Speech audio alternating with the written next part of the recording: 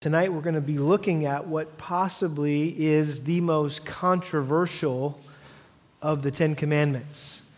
We're going to maybe have to spend a little extra time tonight than normal talking about this because there's a lot of confusion, misinterpretation, misapplication when it comes to how we are to understand and apply the fourth commandment today. And so let's read it together. Exodus chapter 20, verse 8. Remember the Sabbath day to keep it holy. Sounds simple enough, right? 6 days you shall labor and do all your work, but the seventh day is the Sabbath of the Lord your God. In it you shall not do any work, you or your son or your daughter, your male or your female servant or your cattle or your sojourner who stays with you. For in 6 days the Lord made the heavens and the earth, the sea and all that is in them, and rested on the seventh day. Therefore the Lord blessed the Sabbath day and made it holy. There's a catchy little expression that we have been using in our culture in recent years to describe the frenetic pace of life that has become the norm for most of us. It's that simple little phrase, 24/7. 24/7. We're constantly on the go, 24 hours a day, 7 days a week. We are products of the Walmart generation. Always open, 24 hours a day. Our schedules are jam-packed with around-the-clock activities, including jobs and phone calls and texts and emails and voice messages and projects and deadlines and board meetings and errands and doctor's appointments and dentist appointments and hair appointments and counseling appointments and baseball practice and soccer games and Boy Scouts and workouts and tryouts and music lessons and karate lessons, gymnastic classes, dance classes, laundry, cooking, cleaning, balancing the checkbook, paying the bills, homework, yard work, and that's just warming up for the weekend. On Saturday and Sunday, our lives seem to get even busier, and it shouldn't surprise us that the fast food restaurant is truly an American phenomenon. Why is that? Well, it literally feeds our fast-paced lifestyles as we rush from here to there, always feeling like we're running late with never enough time to get everything done. We've all heard it said. We may have even said it ourselves. Somebody says, "How's it going?" And you hear or you say, "I'm crazy," what? Busy. Crazy busy. That's just the generation that we live. We're the crazy busy generation. And so for us as Christians, there never seems to be enough time for studying God's Word or praying or reading one of the books in that growing stack of books on your nightstand, fellowshipping with other brothers and sisters in Christ, serving in a particular ministry in the church, ministering to that hurting friend, visiting that elderly couple, building a relationship with your neighbor for the purpose of sharing the gospel with them, spending quality time with your family, or just relaxing or taking a nap, as if that might not be a spiritual thing. What's ironic to me about all this is that we live in the generation that enjoys the most modern conveniences and time-saving devices provided by unparalleled prosperity and unprecedented technology. I mean, we've got everything at our fingertips, cell phones and computers and the internet, and yet it seems like we enjoy life the least. It seems like our lives are more complicated, more rushed, more stressed, more frustrated, more unsatisfied. We're overbooked, overworked, overwhelmed, overtired. It's no wonder that we're a nation in therapy. More and more lives and more marriages, more and more families are just breaking down, and no one seems to know why. And I would suggest to you it's because we've forgotten something that's vitally important to our existence. Something that none of us can live without. Something that God built into the very rhythm of the universe. It's called a day of rest. I heard a story about a young girl whose car broke down simply because she didn't know that she was supposed to put oil in the engine. Hopefully, guys, you're teaching your daughters that very important little principle, right? Every 3,000 miles or whatever, or 5,000 miles, you got to put some oil in that thing. You think, how basic is that? I mean, if you just follow the maintenance schedule in the owner's manual of your car, it'll run better and longer and less likely to break down. And the reason why there are so many broken down lives today is because we haven't followed the maintenance schedule in our owner's manual. What is our owner's manual? This thing right here, right? The Bible is our owner's manual, and it tells us what we need to do to keep our lives running smoothly. And so to avoid breaking down, it says we need to make sure that we devote one day out of every 7 to rest and to worship. And so the fourth commandment essentially serves as our maintenance schedule. Again, let me remind you here, as we're talking about the Ten Commandments, that God loves us, and He gave us the Ten Commandments because He loves us. They're for our own good. They're what did we say? They're 10 timeless truths to guide and guard us on our journey through life. And so our survival depends on us keeping the Ten Commandments. We will be protected, we will prosper, it will go well with us, we'll live long if we keep these, and that's why He gave them to us. And each one of the Ten Commandments plays a unique role in guarding us from some sin that will enslave us or destroy us. And the fourth commandment is God's way of guarding us from being destroyed, from being overworked, overbooked, overwhelmed, overtired. God knew our sinful tendency to become consumed with the things of this world, to get so busy that we forget about Him. And so He commanded us to take one day of the week to stop and rest and refocus on Him. And in doing so, He's graciously provided us with an opportunity to get off the merry-go-round and the hamster wheel, if you will, of life and catch our breath for a second. And at the same time, He's provided us with the necessary time to do all the things that we never seem to have the time to do. And so the fourth commandment is a precious, priceless gift from God. But the problem is that most of us never even open it, let alone use it. How many times have you said to yourself, or you've heard someone say, if I could just have one more day in my week, then I would get everything done? What if I told you I found that extra day? How much do you think people would pay for that? Hundreds, thousands, millions of dollars for that extra day? Well, the reality of it is that we've always had that extra day that we often wish for. We just haven't been using it the way God intended. We've allowed ourselves to get so busy that day gets lost in the busy blur of the other days of the week. It's called Sunday. And guess what? It's free. Doesn't cost you anything. And I would submit to you that it's not just another day that we need to get everything done in our lives. God has providentially provided us all the time we need to do all that He's ordained us to do. The solution to our frazzled, freaked out lives is to learn to make the most of the one day in 7 that God designed for us to be physically and spiritually refreshed and reinvigorated for the rest of the week. And so in order to learn how to do this, we're going to take a look tonight at this fourth commandment. And for the sake of our study, I've broken it up into 3 sections here, verses 8 through 11. The what, the how, and the why of keeping the Lord's Day special. This is all about keeping the Lord's Day special. So we're going to look at the what. What does that mean? How do we do that? And why do we need to keep the Lord's Day special? So let's look first of all at the what. What is the Lord's Day? Let's look at the command itself. In verse 8, God said, remember the Sabbath day to keep it holy. That word remember really means more than merely just recalling something to mind. Oh yeah, I remember, it's Sunday. It's more than just a mental act that implies doing something to commemorate or to celebrate an occasion in a special way.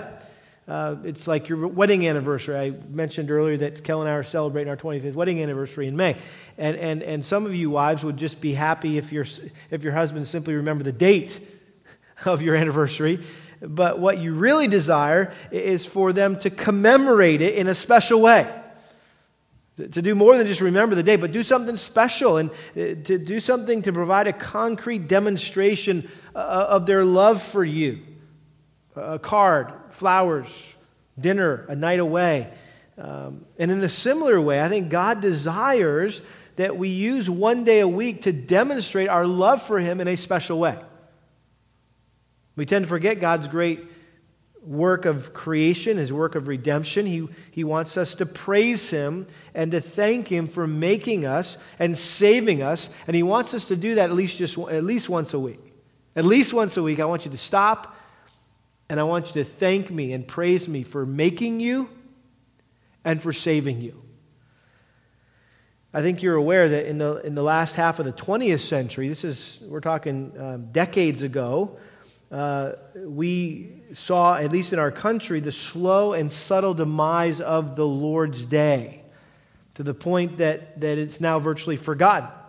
I remember growing up hearing about these things called blue laws. You guys heard of blue laws, right? They were a thing that used to keep stores closed and people from working on Sundays. But those laws, for the most part, have been abolished, allowing businesses to be open on Sunday. This was an interesting fact I came across. Before 1949, no football games were ever played on Sunday. Hard to believe. I think when the NFL officially sanctioned Sunday games, no one would have ever imagined that it would eventually result in the pinnacle of the sporting world, Super Bowl Sunday. Super Bowl Sunday. And so the distinction is talking about how we've lost this distinction of Sunday. Really, the distinction between Saturday and Sunday has just kind of blurred together, and it's now just called the weekend. Churches, maybe in a well-meaning attempt to get more people to come to their church, have adapted to this change by offering weekend services, and it's popular now no longer to call it Sunday services, but it's weekend services.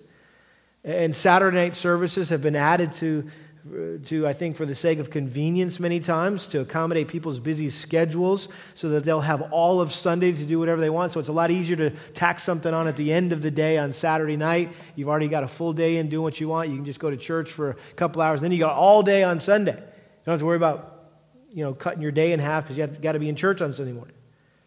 And I think that's why golf courses are packed out on Sundays. Malls are hopping. Movie theaters are filled. Soccer fields, baseball diamonds are teeming with kids and families. And roads are clogged with cars on Sunday. This is a relatively new phenomenon.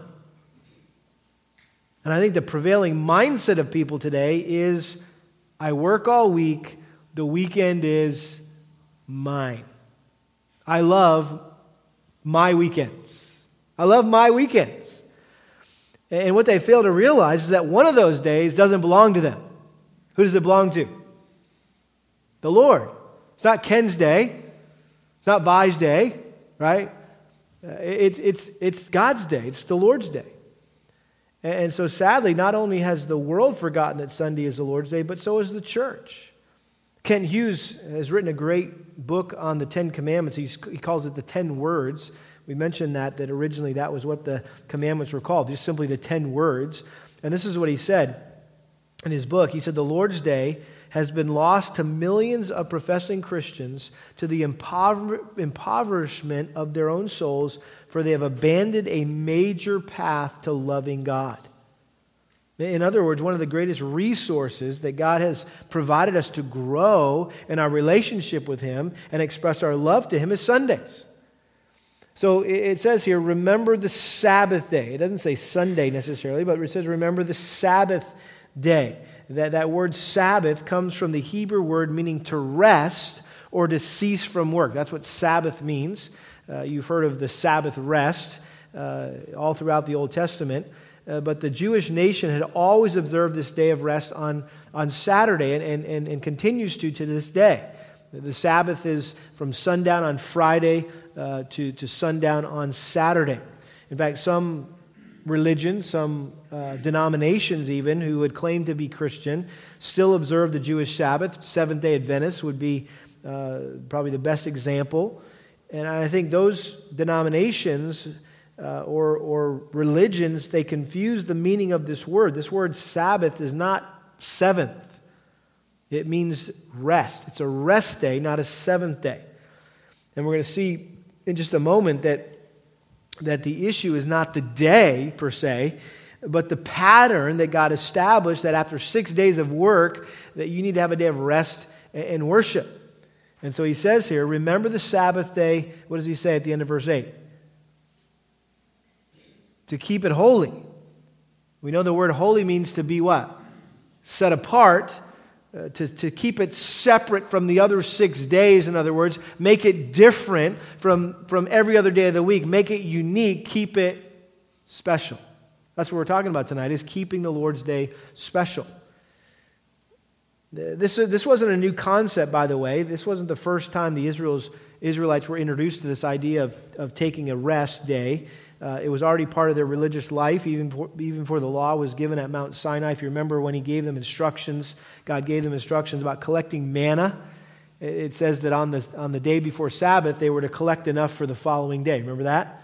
And they weren't to go out there and try to collect on the Sabbath. So they were already in the habit of doing this. It was at Mount Sinai here that God formally established the Sabbath as part of the covenant relationship between Israel and him as just one more way to set Israel apart from all the other nations. No other nation observed a special day for rest and worship. And it really was to serve as a special sign to mark them out among the nations.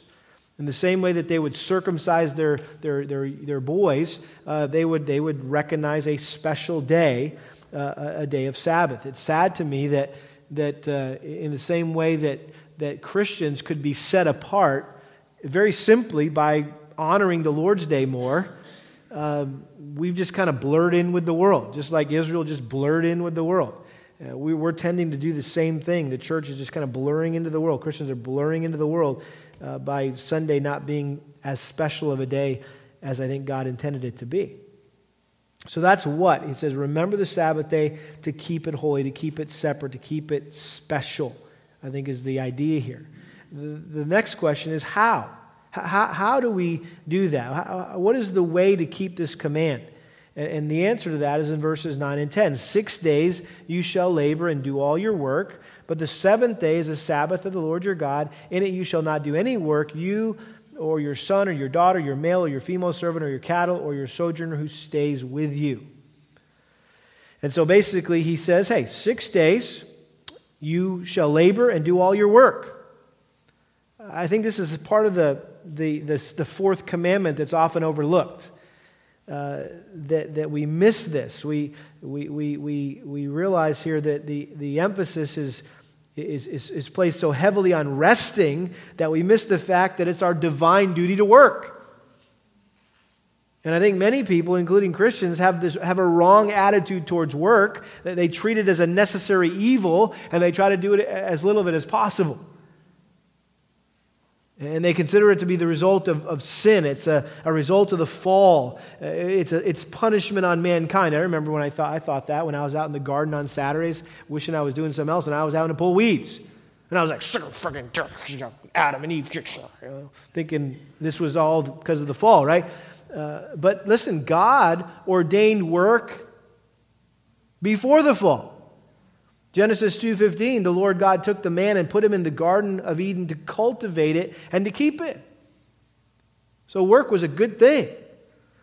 In other words, we were created by God to work, but because of Adam's sin, our work has just gotten harder and more burdensome. Instead of just planting your stuff, working out in the garden, planting your stuff, now you got to deal with weeds, right? Rocks and all the headaches and things that come along with that. But even so, God wants us to have a good work ethic. And he's basically saying, hey, you need to work hard 6 days of the week. And we can honor God by doing an honest week's worth of work. We should never be accused of being a lazy loafer. If you want a good example of a hardworking Christian, all you need to do is look at the Apostle Paul, 2 Thessalonians chapter 3, verse 7. For you yourselves know how you ought to follow our example, because we did not act in an undisciplined manner among you, nor did we eat anyone's bread without paying for it, but with labor and hardship we kept working night and day so that we would not be a burden to any of you, not because we did not have the right to this, but in order to offer ourselves as a model for you so you would follow our example. He goes on to say, for even when we were with you, we used to give you this order, if anyone is not willing to work, then he's not what? Supposed to eat. Jacob sometimes will be like, hey, so when are you guys going to start giving me an allowance? I'm like, we give you an allowance 3 times a day. It's called breakfast, lunch, and dinner. You should be thankful that we're giving you food, right? And he assumes that in this day and age that's what happens. You just there's this expectation. There's this sense of what's the word I'm looking for? Entitlement. Thank you. Yeah. And I'm like, bro, you should just think you got something to eat, okay? And oh, by the way, empty the dishwasher too, okay? Because and you're not getting paid for that, all right? You just got paid because you just ate, okay? So, hey, if you don't work, you don't eat. But for we hear that some among you are leading an undisciplined life, doing no work at all, but acting like busybodies. Now such persons we command and exhort in the Lord Jesus to work in quiet fashion, eat their own bread. But as for you, brethren, do not grow weary of doing good. So, great example there of hard worker. So, he says here, 6 days you shall labor and do all your work, which is a good thing. Praise God for healthy bodies, healthy minds, careers, jobs, employment. But the 7th day is a Sabbath of the Lord your God, and in it you shall not do any work. Now, if you were an Israelite standing at the foot of Mount Sinai, that would have been cause to throw a party. To hear that you shall work 7 or 6 days and then have a Sabbath in that you will do no work. I mean, this must have been music to their ears because they had just been delivered from 400 years in slavery where the Egyptians forced them to work, what? Non-stop, 7 days a week. And so God was mercifully liberating them from this oppressive work schedule, and he said, notice, I don't want you or anyone else. God expected them to extend this merciful provision of rest to their children, their servants, even their animals.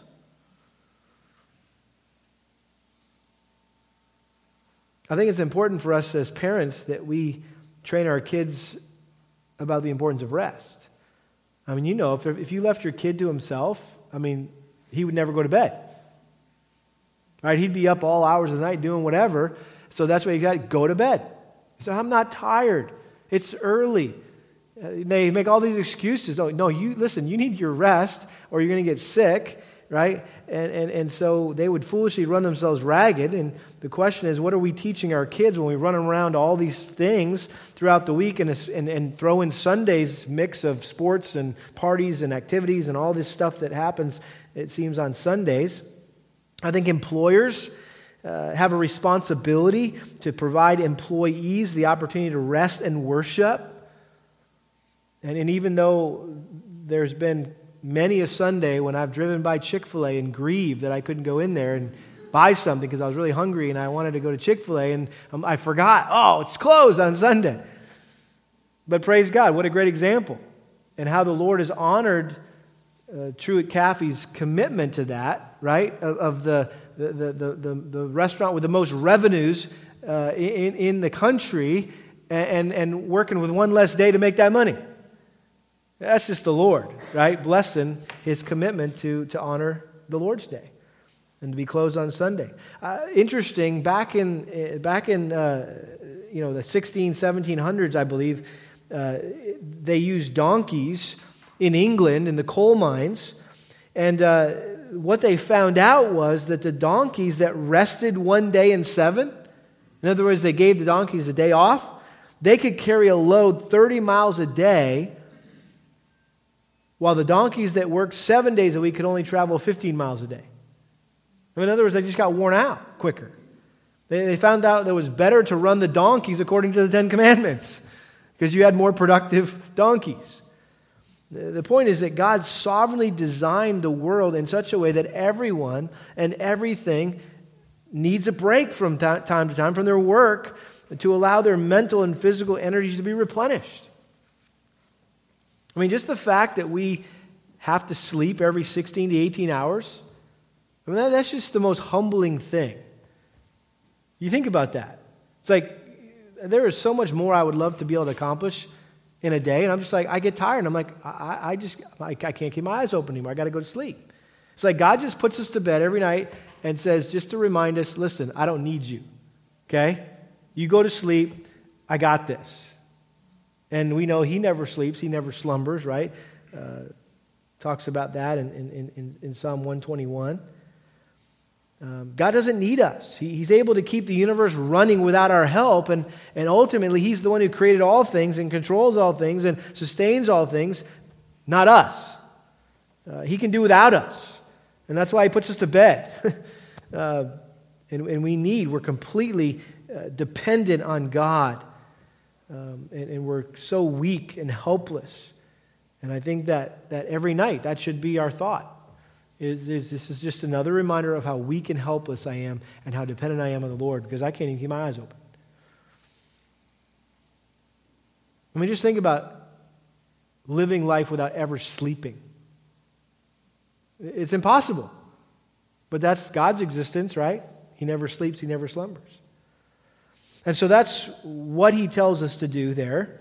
How. So we're supposed to remember the Sabbath to keep it holy. How are we to do that? We're supposed to work 6 days, get all our work done in 6 days, and then take a rest on the Sabbath and pass that blessing on to everyone in our lives, our kids, our servants, our employees, even our animals, or even a guest, a sojourner who stays with us. Now let's look at the last question, why? Why are we to keep the 10 Commandments? Or why are we to keep this command?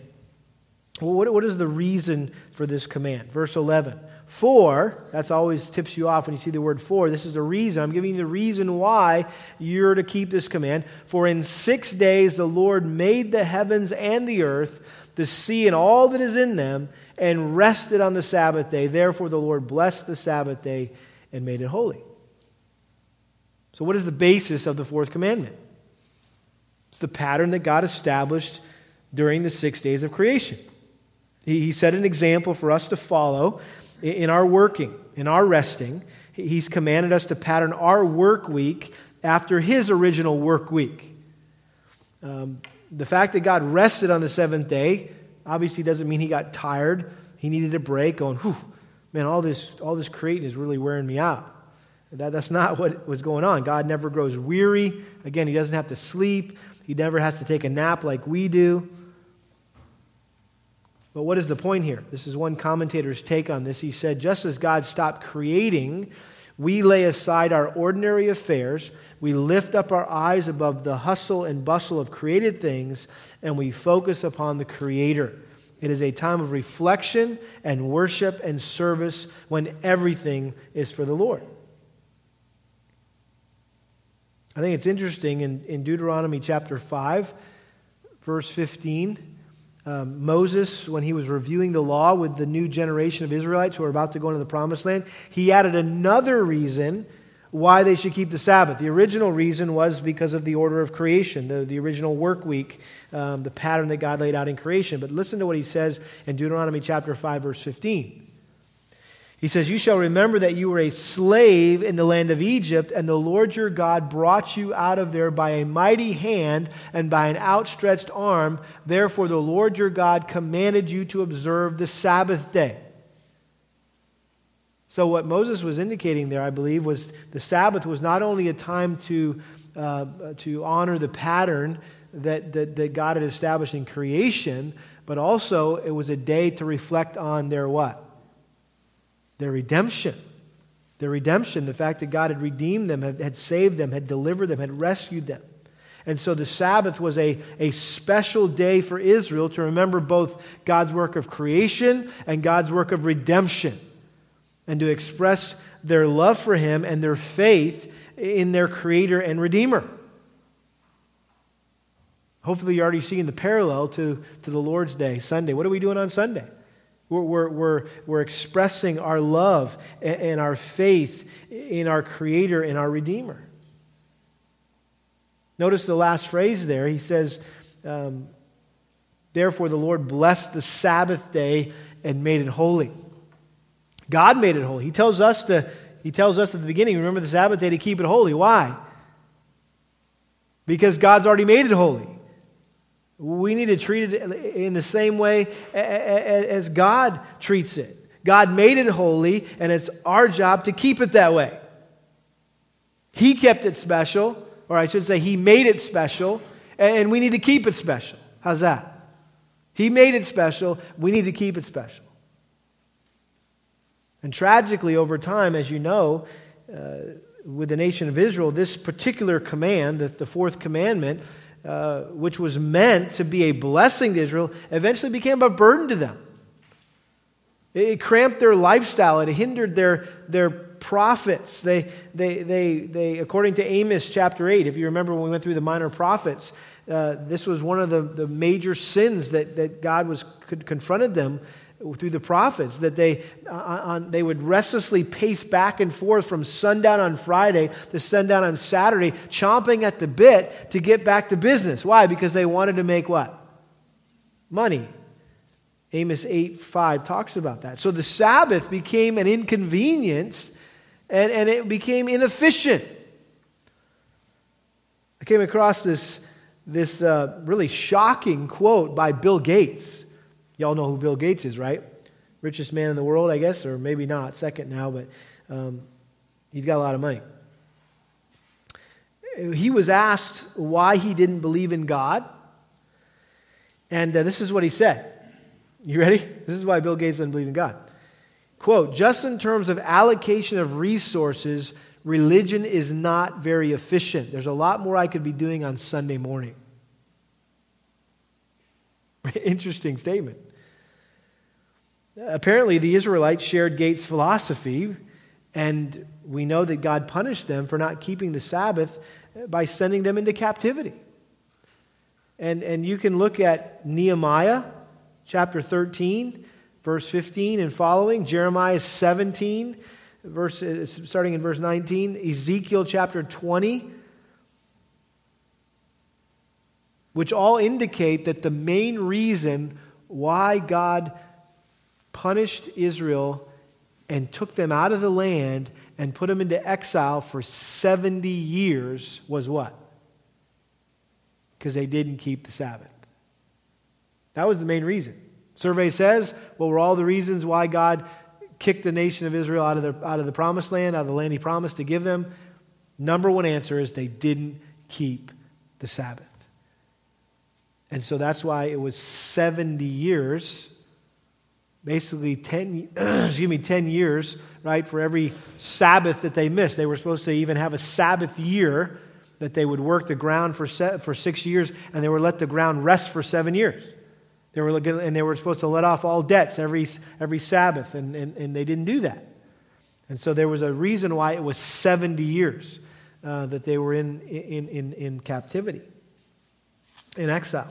So Sabbath breaking was one of the perpetual sins that Israel committed. And yet by the time Jesus arrived on the scene, the pendulum had swung all the way back in the opposite direction. So if during the time of Israel, the Israelites in the wilderness or in the promised land, man, they were way over here just like completely disregarding the Sabbath, and just that's why God sent them out of the land. And then now they're back in the land, and in the time of Jesus, and it swung all the way over here to where they were way overthinking the Sabbath. And the legalistic influence of the self-righteous, hypocritical Pharisees who strictly monitored and regulated Sabbath keeping. It was crazy. The Pharisees sought to interpret and define what God meant by work, making their own extensive additions to the fourth commandment. There was 39 laws that they added underneath the fourth commandment, and they subdivided those into 6 categories, resulting in literally thousands of rules and regulations about what could and couldn't be done on the Sabbath. Like you could only travel 3,000 feet from your house. That was one of the rules. You couldn't carry a load heavier than a dried fig. That's how specific they got. You couldn't tie or untie a knot because that would be work. You couldn't look in a mirror because you might see a gray hair and be tempted to pluck it out, and that would be work. You couldn't spit on the ground on the Sabbath because you might scuff the spittle and thereby be guilty of plowing and cultivating the earth. Now, I'm not making this stuff up. This was what they said. And so in a legitimate effort, let's give them the benefit of the doubt, in a legitimate effort to guard the Sabbath day and to obey the fourth commandment and keep it holy, keep it special, they'd completely destroyed it by turning it into an instrument of oppression. And instead of being a day untangled from the things of the world and fully devoted to God as God originally intended, the Jews had become completely entangled by this legalistic list of do's and don'ts. And what was designed to be the most restful and relaxing day of the week had turned into the most tiring and frustrating day. Because they had to keep track of all this stuff. Oh, can I do that? I can't do that. And so no one looked forward to it. The Sabbath had become a burden rather than the blessing that God had originally intended it to be. And so naturally, when God came in the form of Jesus, He wanted to restore the original intent of the Sabbath so that His people would enjoy it instead of feeling enslaved by it. And as you read the Gospels, it's clear that the chief conflict, the main conflict between Jesus and the Pharisees was what? The Sabbath observance. That was the main issue. They kept butting heads over and over and over again in the course of Jesus' ministry. In fact, several times the Pharisees accused Jesus and His disciples for breaking the Sabbath because they picked grain and ate it while they were walking through a field, and that was harvesting.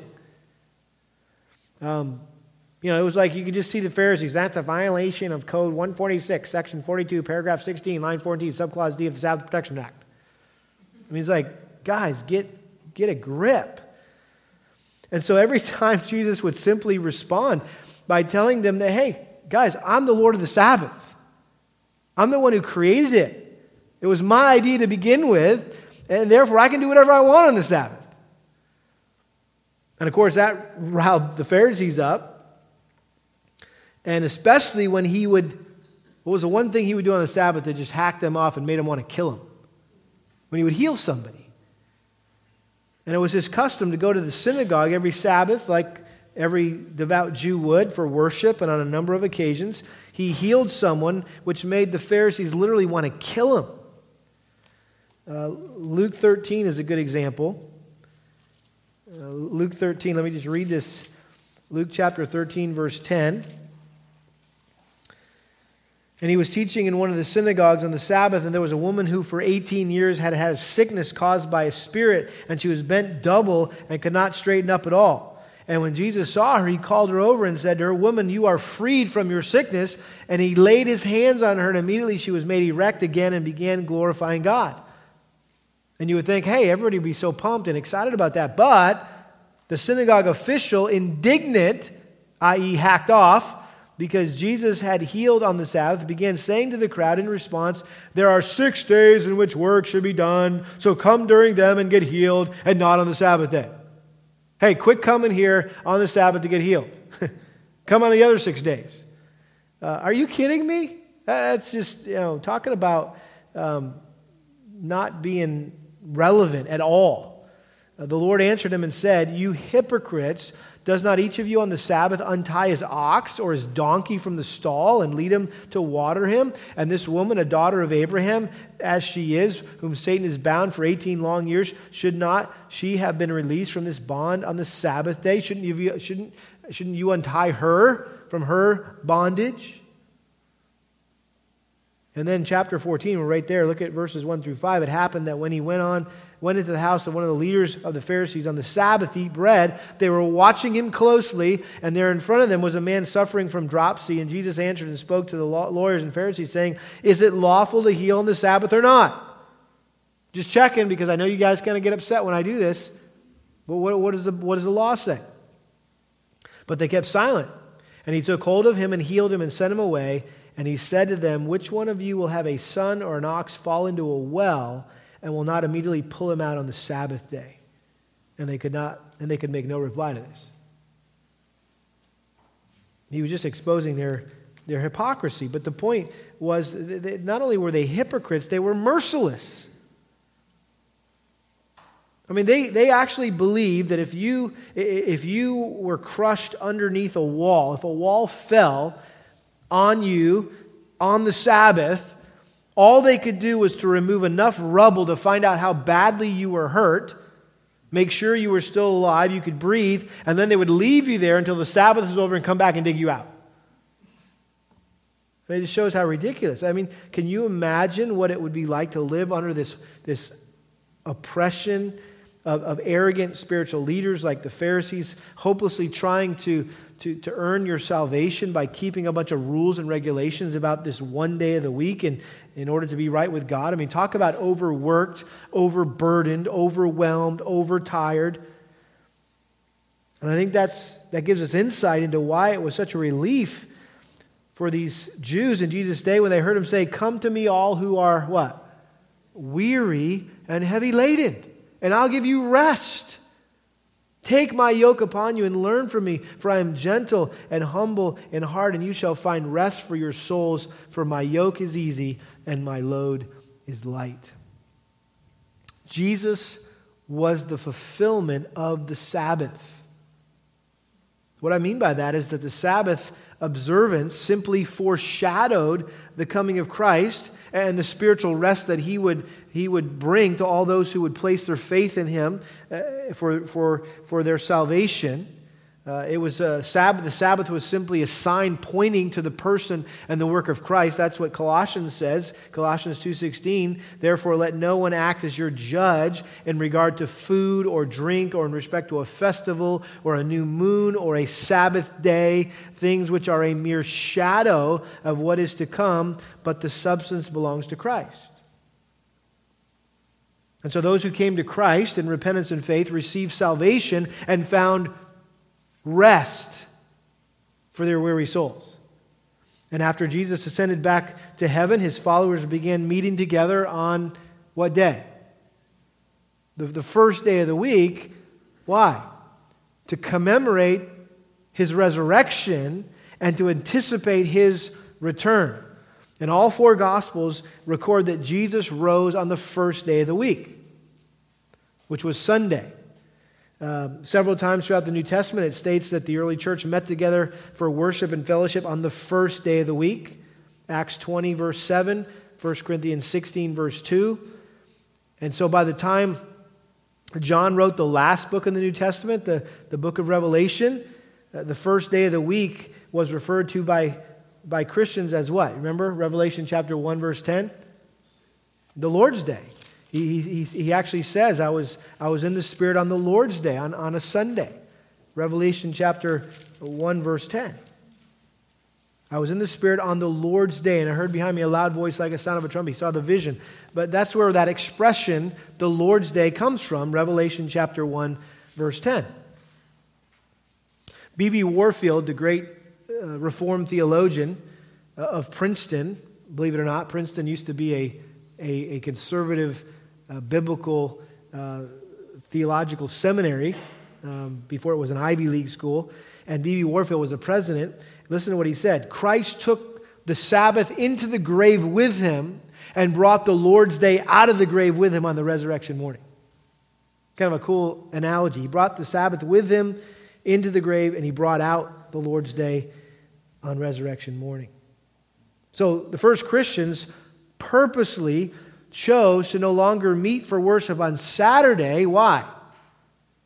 To clearly distinguish themselves from the Jewish religious system out of which they had been delivered. But we don't have to We don't have to observe the Sabbath anymore. That's why we meet on Sundays, because that's when our Lord and Savior Jesus Christ rose from the dead and returned to heaven. And so it was their way of celebrating that Christ had fulfilled the temporary ceremonial aspects of the Sabbath, while at the same time maintaining this eternal moral principle of devoting one day in 7 to worship and to rest. In other words, I think the Lord's Day, what we do as Christians today, honoring the Lord's Day, Sunday, is really a New Testament expression of the fourth commandment. And the reason why I say that, a New Testament expression of the fourth commandment, is because nowhere in the New Testament are Christians commanded to keep the Sabbath. You can't find it. It's not there. This is the only one of the 10 commandments that is not explicitly repeated in the New Testament. And that's why this commandment is probably the most controversial of the 10 commandments. There's a lot of disagreement, more disagreement on how to interpret and apply this command than any other, than any of the others. And there are some Christians who say that we need to observe the Sabbath on Sunday in much the same way as Israel did on Saturday. Others say it was abolished by Christ and it no longer applies to us today. You say, well, what is it? Well, I think it's somewhere in the middle. That might sound like a cop-out, right, to sit on the fence, but I do think it's probably best to take some balanced view somewhere in the middle of these two extremes of we must celebrate it exactly like the Sabbath on Sunday or on Saturday, and then the other extreme is forget about it, don't worry about it. It's irrelevant to us.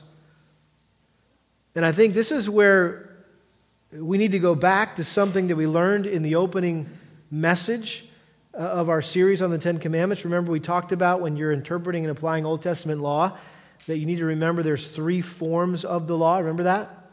What are the 3 forms of Old Testament law? There's the ceremonial aspect of the law, there's the national or legal aspect of the law, or the civil, and then there's the moral. So again, man-made distinction. You can't find that outlined in Scripture, but historically that's how the law has been divided in historic evangelical biblical circles. And so if a law is either ceremonial or national, we said it no longer applies to us today, but the moral laws do. Those moral laws are timeless. And so what's challenging about the fourth commandment is it includes aspects of all 3 forms of the law. There's a ceremonial aspect of the Sabbath, there's a national aspect to the Sabbath, and there's a moral aspect of the Sabbath. And so the ceremonial aspect of the Sabbath has been fulfilled in Christ. The national aspect really has been diminished over time. In other words, back in the Old Testament, if you broke the Sabbath, what would happen to you? You get stoned. you die. Nobody's getting killed these days for working on Sundays. So that whole national element or civil aspect has diminished. But the moral aspect remains. In other words, there's a timeless principle that after working 6 days, we need to take a day to recuperate and to refocus on God. And if this weren't the case, then why would God include this commandment in a list of eternal moral principles that still apply to us except just this one? Like all we need to keep all 9, but that one doesn't count. I think there's some eternal moral principle here. Also, God clearly established the principle of a day of rest for all mankind at creation, long before He gave us the Ten Commandments. Furthermore, the writer of Hebrews links the creation rest with the eternal rest that God will provide His people in heaven. Hebrews 4:9, there remains therefore a Sabbath rest for the people of God. In other words, there's something still going on with the Sabbath. You can't just punt it and say it doesn't apply anymore. No, there's a Sabbath rest that we're looking forward to. It's heaven. So, all that to say, Sundays, for us as Christians, should serve as a foretaste of what? Our Sabbath rest in heaven. Sundays is really a foretaste of heaven. What do we do on Sundays? We get together with God's people, we worship, we sing, we pray, we fellowship, we serve. It's a small slice of what we'll experience in heaven someday that should whet our appetites for eternity. That's what's going on Sundays. We're practicing for heaven. The Puritans considered Sunday to be a, quote, day for entering the suburbs of heaven. That's cool, isn't it? You kind of drive into the suburbs. You don't make it into the city all the way, but you drive into the suburbs and you kind of drive around and go, man, this is kind of cool. So God designed, I believe, the Sabbath, if we choose to call it Sunday, to be the greatest day of the week. Coming to church should be the highlight of our week. It should be the one day that we look forward to the most. It's the most special day. That's what God intended it for. The world's motto is TGIF. Thank God it's what? Friday. Our motto as a church should be TGIS. Thank God it's Sunday. That should be our motto as Christians. The Lord's Day should be a delight to us. Listen to Isaiah 58. Verse 13, if because of the Sabbath you turn your foot from doing your own pleasure on my holy day and call the Sabbath a delight, the holy day of the Lord honorable, and shall honor it, desisting from your own ways, from seeking your own pleasure and speaking your own word, then you will take delight in the Lord, and I will make you ride on the heights of the earth. In other words, he's exhorting us, listen, if the Lord's Day is a duty, oh great, it's Sunday. This really stinks. I got to dress up and go to church, right? Rather than a delight, then it's likely that you're trying to please yourself rather than please God. You want to do your own thing. If it's a boring drudgery because you're not getting to do what you want to do on Sundays, right? It's because you are thinking about yourself. Instead of using Sundays for your own selfish purposes, God calls us to use those days, the Sunday, to learn to delight in His purposes.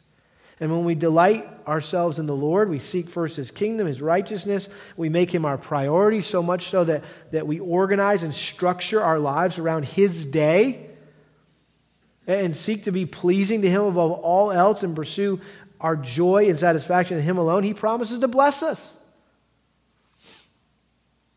I don't know if you use this expression in your house, but we say, Sunday morning starts Saturday night. Sunday morning starts Saturday night. In other words, if you're thinking ahead, you're not gonna go out and do something super late, super exhausting, super whatever, so you can have a hard time waking up in the morning, and then you have a hard time staying awake in church. Sunday morning starts Saturday night. Talk about blessing a man who put God first and sought first His kingdom and His righteousness. How about the story of Eric Liddell? Remember that guy? The Scottish runner? Love that story. For months, this guy trained for the 100-meter race at the 1924 Olympic Games. He was favored to win. Nobody could beat him. And then he learned that the heat for the 100-meter was to be run on Sunday. And you know the story, right? He had a conviction that the Lord would not be honored if he ran on Sunday, and so he shocked the sports world by withdrawing from the race that everyone expected him to win. And some who had previously praised him said he's a fool. And yet he stood firm in his conviction, and then a couple days later, a runner dropped out of the 400-meter race, which was scheduled for a weekday, and so Eric asked if he would be allowed to run to fill that slot. Even though he never trained for that race, it was 4 times longer. Big difference between a sprint, right? 100-yard dash and a 400-meter.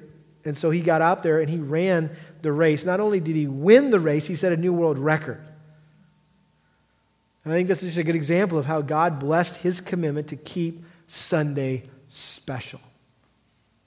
That's what we're talking about. Keep Sunday special. So, question, are you committed to keeping Sunday special? This is where it's going to get a little convicting, okay? As we start to apply this a little bit. I want to challenge all of us to rethink how we can make Sunday as restful and worshipful as possible. Isn't that the intent, what we've been learning tonight? How can you make the Lord's Day as restful and worshipful as possible? In other words, we need to try to make Sunday as different from every other day of the week as possible. Ladies, you're going to like this. I think you should try to avoid as many of your normal routines as possible, within reason. Obviously, there's certain things you can't not do, but is there a way that you can cut down on the amount of cooking or cleaning or doing laundry or studying or shopping or guys washing the car or mowing the lawn, getting in that last minute, yard work, catching up on the emails, all the things that we kind of do on Sundays to kind of fill our time? Maybe we need to consider removing as many worldly distractions as possible. Like maybe, you know what, I'm not going to read the newspaper. I'm not going to watch TV. I'm not going to go to the movies or to the mall on Sunday. Now, again, you're not hearing me say, if you read a newspaper on Sunday, you're in sin. If you go to a movie on Sunday, you're in sin. I'm not saying that. I'm just suggesting ways that we could possibly consider removing the worldly distractions that we all kind of just have really let ourselves be conformed, right, to the world. We need to make a commitment to not only to only do those things that will help us rest physically and grow spiritually. How's that? Make a commitment to only do those things on Sunday that will help you rest physically and grow spiritually. Now, again, I'm not the guy, because I know this guy. I'm not the guy who says, you know what? I don't watch football on Sundays. I don't read the newspaper on Sunday. I read it on Monday. I watch TiVo on Monday. In other words, it's almost like a self-righteous pride that I don't do these things because Sunday is a holy day, and all I do is read my Bible and take a nap. As if that's like you're more spiritual than the guy who maybe is out raking his yard. Or again, I don't want to come across as legalistic at all. Some of you are maybe waiting for me to tell you whether it's right or wrong to take a job that requires you to work on a Sunday. Some of you who are civil servants, firemen, policemen, right? You have no choice in that. Or how about, is it wrong to go out to eat on Sunday? Because now we're making other people work. You know, we're just as big of hypocrites. You know, we're expecting somebody to be at the restaurant, even though, you know. How about playing golf? Is it a sin to play a round of golf or play some football on Sunday afternoon or to go to the ball game? You know, so a lot of games are on Sunday. Let's buzz out of church and go down and watch the ball game, or let your kids play in a soccer tournament on Sunday. Listen, I'm purposely avoiding giving any legalistic list of this is what you can and cannot do, because I believe that much of what we choose to do or not do on Sunday falls within the realm of Christian freedom. And we need to be careful not to impose our convictions on others or judge others in what we could call gray areas.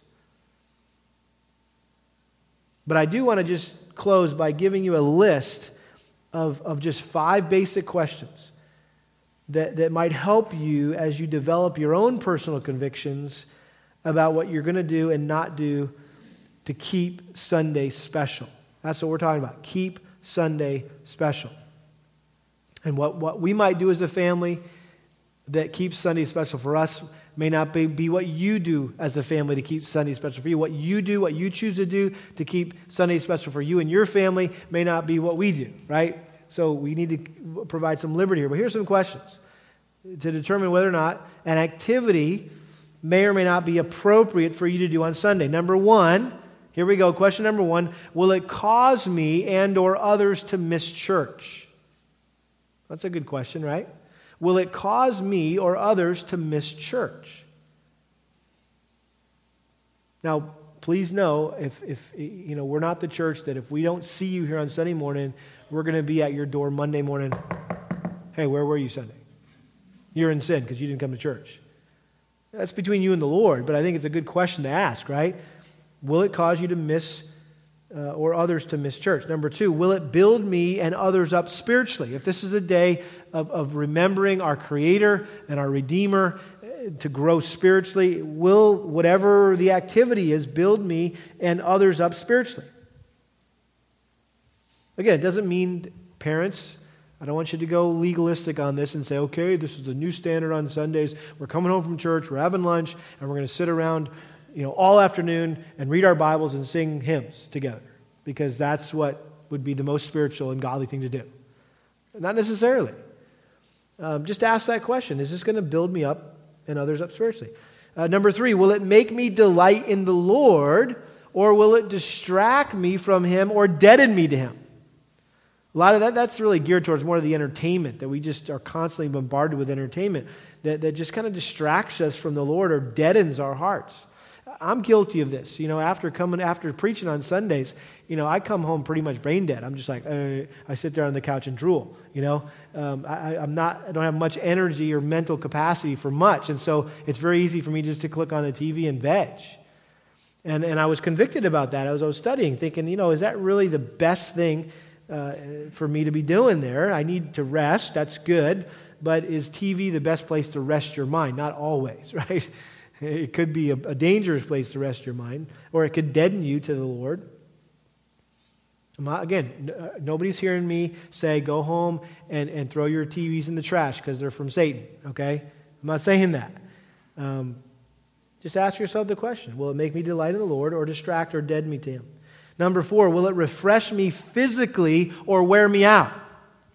If this is your only day to rest, because you've been working like a dog for 6 days, right? Or you work 5 days and you killed yourself in the yard on Saturday, and this is the only day you've got to really let your body rest. Okay, ask yourself, is this going to refresh me physically, or is this going to wear me out so that I hit the alarm goes off on Monday morning and I am dead?